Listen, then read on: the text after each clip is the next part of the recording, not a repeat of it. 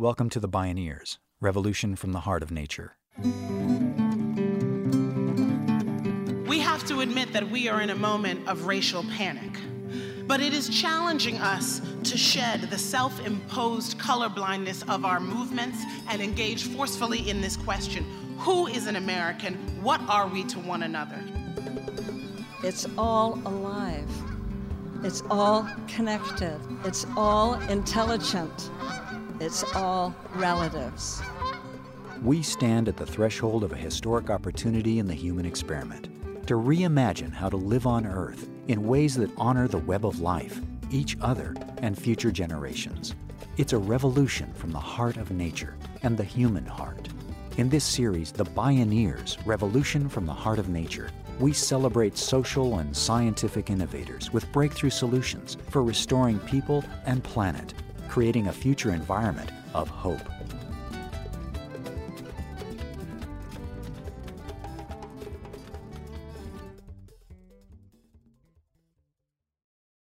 Support for the Bioneers' Revolution from the Heart of Nature is provided in part by Organic Valley Family of Farms and by the generous support of listeners like you.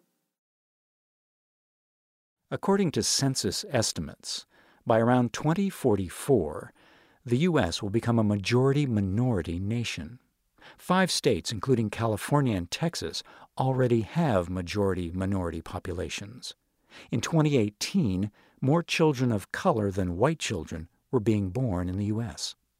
This seismic demographic shift has also triggered a cultural earthquake, provoking a radical spike in hate crimes against the other, whoever that other may be.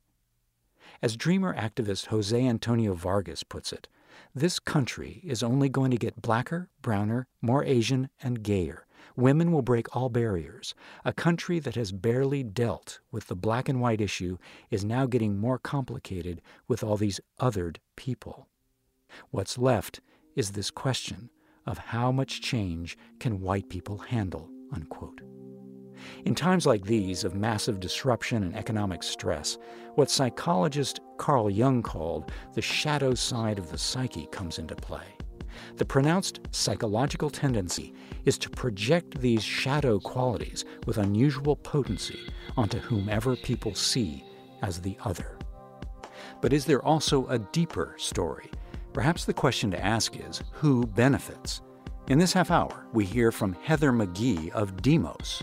She sees a direct connection between today's extreme inequality and this peak moment of racial panic and white anxiety. It's not a coincidence. This is Who is an American? Is our democracy as unequal as our economy? I'm Neil Harvey. I'll be your host. Welcome to the Bioneers, Revolution from the Heart of Nature.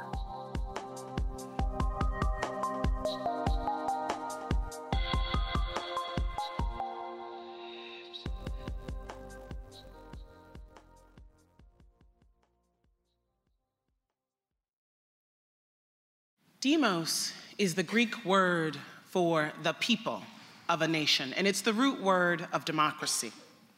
Demos' mission is to work for an equal say and an equal chance for all. We address the intersection of political, social, and economic inequality because we know that the inequality of voice in setting the rules drives the inequality in economic outcomes. And we know that inequality has always been built on a scaffolding of racial and gender hierarchy. Heather McGhee is a distinguished senior fellow at Demos, a public policy organization that works to reduce political and economic inequality. McGhee and Demos have helped establish landmark consumer protections and contributed to policies that regulate financial institutions. They've successfully promoted pro-democracy reforms such as public financing of elections and same-day and automatic voter registration, initiatives that became law in a dozen states and Washington, D.C. Heather McGhee is encouraged by the advances that progressive movements have made toward achieving equality and equity. But she also believes it's high time that people in the U.S. address the root causes of the extreme inequality that distorts and divides the economy, society, and democracy. Heather McGhee spoke at a Bioneers conference. We have to face the fact that a political movement is in power and has been for the past 40 to 50 years throughout administrations of both parties that is stopping us from seeing one another as a demos, as one people, and stopping us from taking collective action to save our collective home, health, and well-being. We know that today, capitalism is writing the rules for democracy instead of the other way around.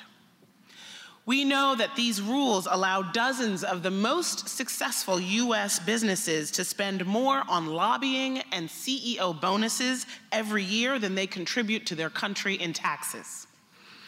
We know that while the rules allow a small sliver of people to amass and keep unprecedented wealth, the rules haven't evolved with the changing times in ways that would have given more families a leg up, like responding to the premium on higher education with more college grants, not fewer, or responding to the necessity of both parents working, or the rise of single parents with guaranteed childcare, or portable real pensions, or a more generous unemployment insurance system in an era of easy layoffs and downsizing. How is it that the feedback loop just isn't working? That life is getting harder for most Americans over the past couple of generations, and our representatives haven't responded? Well, the answer is that what's happened in our democracy is that our democracy has become as unequal as our economy. Over the course of my lifetime, an entire new industry has appeared, that of corporate lobbyists, for which there are now 24 for every member of Congress.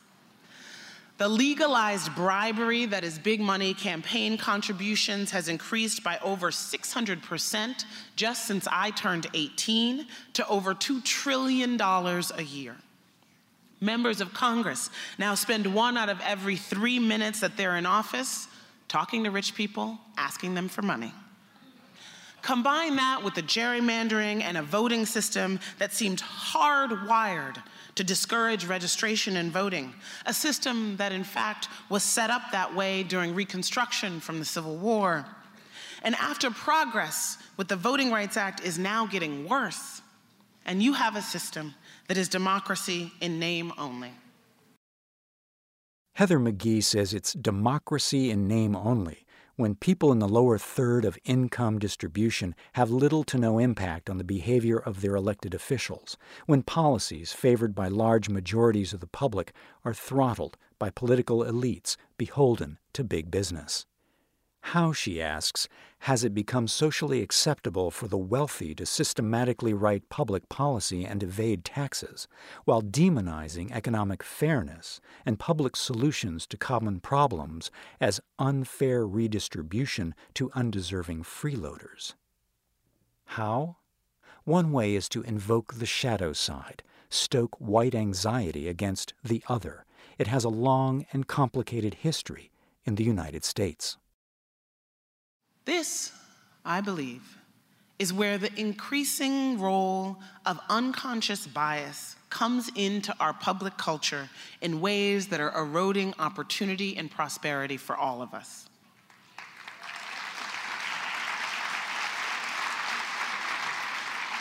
Since the civil rights era, we have had a deep and growing anxiety in this country about who is an American. Now, why do I say since the civil rights era? It seems almost counterintuitive. Well, two things happened at once in the mid-1960s. The Civil Rights Act of 1964 finally decreed that the law could not segregate or discriminate based on color, upsetting the social order. And the Immigration Act of 1965 liberalized our immigration laws. Do you know that until 1965, the United States had racial limits on who could legally immigrate into the country? There was a strict limit to the number of Asians and Africans, for example, and even a limit on Southern and Eastern Europeans. The Italians, Poles, and Greeks were considered too ethnic to become citizens. Northern European countries had no limit whatsoever. Think about that. Think about how that shaped immigration.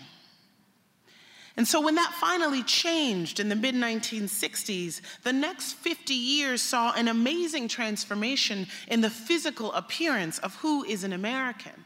And all of that exponential demographic change really began after the civil rights movement faded. So why does this new diversity matter to a political movement that relies on Americans' feelings about public solutions to common problems, about economic fairness, public investment, taxes, jobs, and collective bargaining? Why does diversity matter? Why is it that no Democratic candidate for president has won the majority of the white vote since Lyndon Johnson signed the Civil Rights Act? Now, I could tell the story of what has shifted in our economic rules to create this current era of unprecedented inequality without talking about race, and many do. But when we acknowledge that government investment is essential to a strong middle class, to prosperity, to the possibility of shaping our economy in the public interest, we have to ask why, since the civil rights era, has the U.S. retreated from the public supports that made our levels of mobility and security the envy of the world? In a way, what's happened to our entire economy since the end of the civil rights era is what happened across the American South. After integration, when white towns drained their public swimming pools rather than integrate them, destroying a public good they once enjoyed. For 3 generations now, politicians have stoked white anxiety about who the public is, successfully linking government to undeserving minorities and gaining support among white voters for cutbacks in public spending and regulation, for withdrawal from public solutions and collective bargaining. My friends, we need a we to survive. And that is exactly what racism destroys.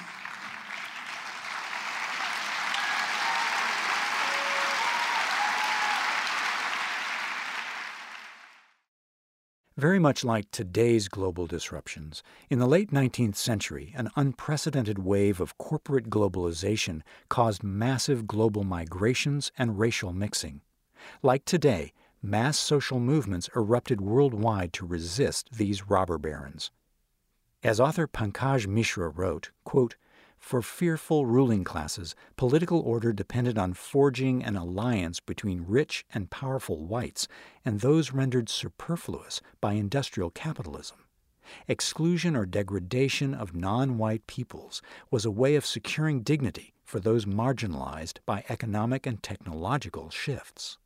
Today, Mishra described, as revolts erupt against globalization, politicians and pundits in the Anglosphere are again scrambling to rebuild political communities around what W.E.B. Du Bois in 1910 identified as the new religion of whiteness, the ownership of the earth forever and ever.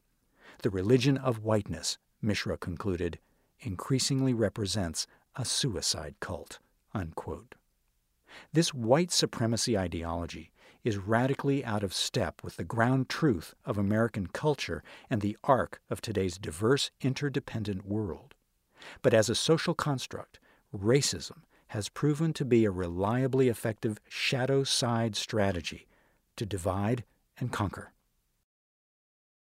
I'm sure you're all aware of the studies out of Harvard University of implicit bias, where you're asked to quickly associate words with faces. And those studies demonstrate that we are nearly universally less able to quickly associate darker faces with positive words, though white respondents found it more difficult than people of color. You know, I want to pause there for a minute to ask why do we take for granted, as part of our history, why it is that American society adopted this belief in a hierarchy of human value, that people with white skin are better than others. Racism is not inevitable.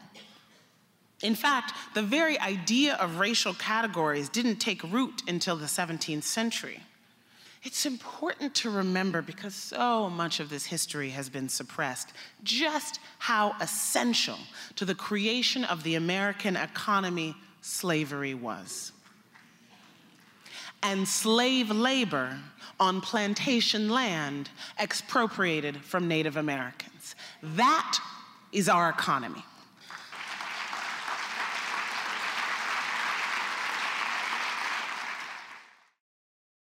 Historically, the invention of whiteness dates back to 1676 in the Virginia colony, which was then a corporation of the British Crown. European indentured servants and African slaves joined forces to rise up against the ruling class. At that time, whites and blacks lived and worked together, intermarried, and had children. There was more interracial contact then than there is now. Called Bacon's Rebellion, the insurgency was quite successful, causing the elites to begin experimenting with ways to divide and conquer. They tried religion, language, and place of origin before they stumbled upon race. They began passing anti-miscegenation laws, and they taught the newly minted whites that their role was to identify with the elites and to police non-whites. They created a new identity that hadn't existed before. Who benefited? Black lives were the original currency of America, says Heather McGhee. By 1860, slave labor produced 80% of the gross national product. At our founding, those in power chose to make American slavery different from other forms, not just indentured labor, but hereditary, inexorable. And they did it alongside these proclamations of equality and liberty that we now hold dear as our American creed, that it is self-evident that all men are created equal, that all men are entitled to liberty and the pursuit of happiness. It's a heart-stopping contradiction. The only way for men to write those words while owning other human beings was to create a belief system in which those people were not human beings. So for our first centuries, African Americans were property. For the subsequent ones, and up until the late 1980s, in fact, explicitly racist laws conspired to deny African Americans of property.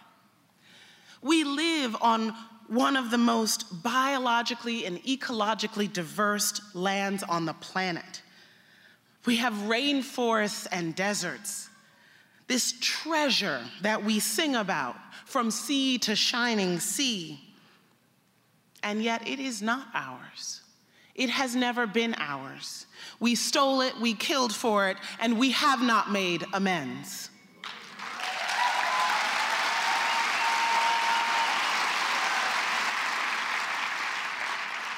It's hard to admit all of that, to hold all of that, while at the same time holding a vision of we the people and of a country and a population that is worth fighting for and creating solidarity amongst.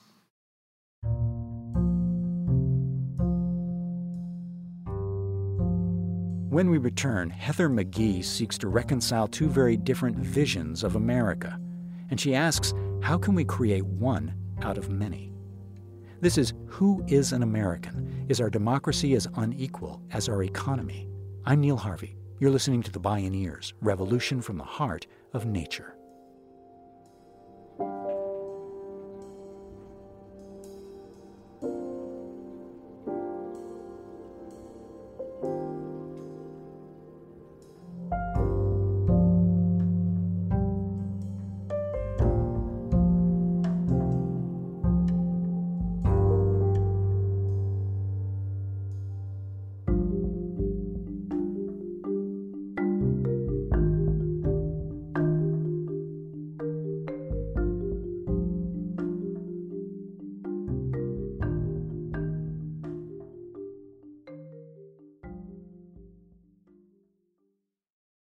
To see and hear more from Heather McGhee and other Bioneers, or to subscribe to our podcast, visit bioneers.org. Heather McGhee believes the first step toward racial reconciliation is to step out of denial. It's not going to paint a pretty picture, but we can't get past it without going through it.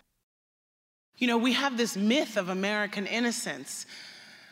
My friends, why is it not common knowledge to us that when Hitler and his regime looked for a model of a way to create a society where citizenship and humanity was cabined only to whites in every single legal, policy, economic piece of infrastructure, they looked only to us as the model.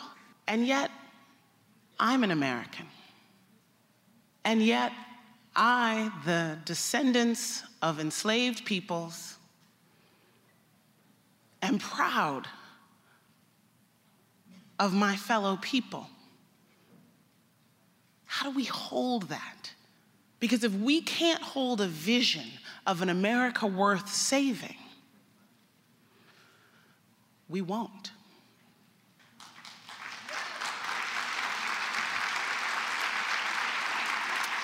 And if we don't hold a vision of an America worth saving, if we don't both admit the truth of our racist, sexist, hyper-capitalist past and present, while also reconnecting on a human level with our neighbors and our families, then we will continue as a nation to fall prey to a political ploy that keeps a right wing in power and rapes our planet.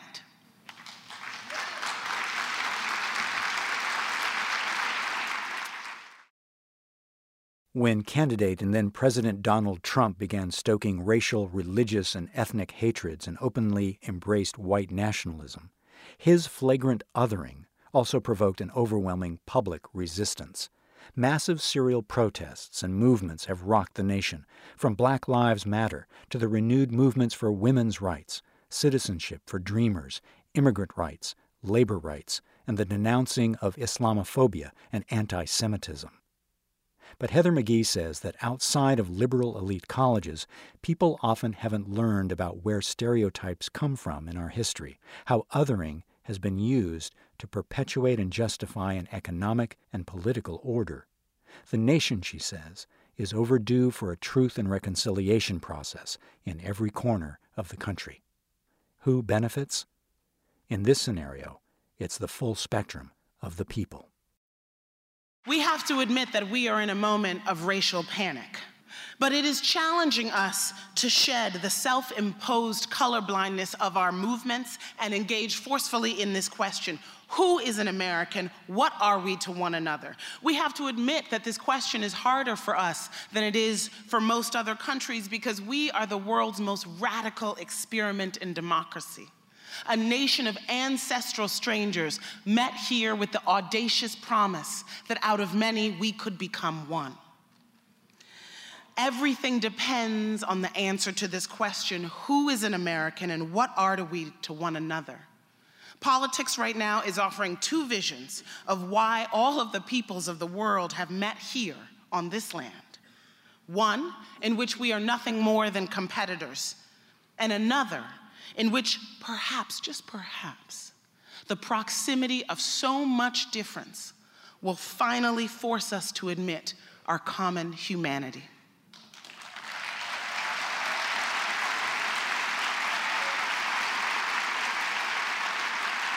I don't know about you, but I need to find a way to love this country. And one of the things that helps me do that is because of the beauty of who we are becoming. The fact that by the time I am, goddess willing, nurturing my grandchildren, there will be no racial majority in this country. The fact that here today there is someone in this country claiming citizenship who has a tie to every single community on the globe. That is the we the people that I can believe in. The other side is saying that demographic changes are the unmaking of America. We must proclaim that they're the fulfillment of it. We must declare that what they say is a threat is in fact our country's salvation. For when a nation founded on a belief in racial hierarchy truly rejects that belief, then and only then will we have made a new world. I believe that is our destiny if we have one. To make it manifest, we must challenge ourselves to live our lives in solidarity across color, origin, and class. We must change rules that disrupt the very notion that those who have more money are worth more in our democracy and our economy. In short, we must emerge from this crisis in our republic with a new birth of freedom and make it our task to finally knit together a demos, one people, out of this nation of many. Thank you.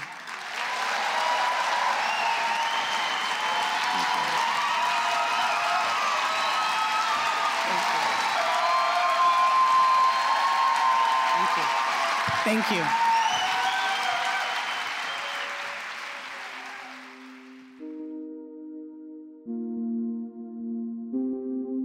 Heather McGhee. Who is an American? Is our democracy as unequal as our economy?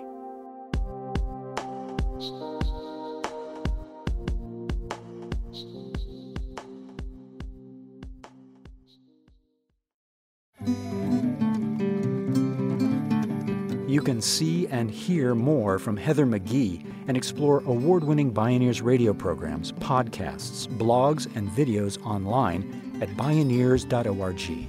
For information on attending the National Bioneers Conference and Bioneers events in your area, please visit Bioneers.org or call 1-877-BIONEER. The Bioneers, Revolution from the Heart of Nature is a production of Bioneers and Collective Heritage Institute. Executive producer, Kenny Ausubel. Written by Kenny Ausubel.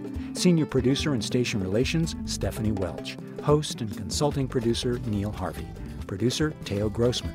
Program engineer and music supervisor, Emily Harris. Our theme music is co-written by the Baka Forest people of Cameroon and Baka Beyond from the album East to West. All royalties from Baka compositions and performances go to the Baka Forest people through the charity Global Music Exchange. Find out more at globalmusicexchange.org. Additional music was made available by Mind's Eye and Dr. Wrinkle at freemusicarchive.org and by Blue Dot Sessions at www.sessions.blue. The opinions expressed on the Bioneers Revolution from the Heart of Nature are those of the presenters and are not necessarily those of Bioneers and Collective Heritage Institute, the underwriters, or this radio station. My name is Neil Harvey. Thank you for listening. This is program number 1317. This program was made possible in part by Organic Valley's pasture-raised organic dairy products, bringing the good from our family farmers to your table at organicvalley.coop, and by the generous support of listeners like you.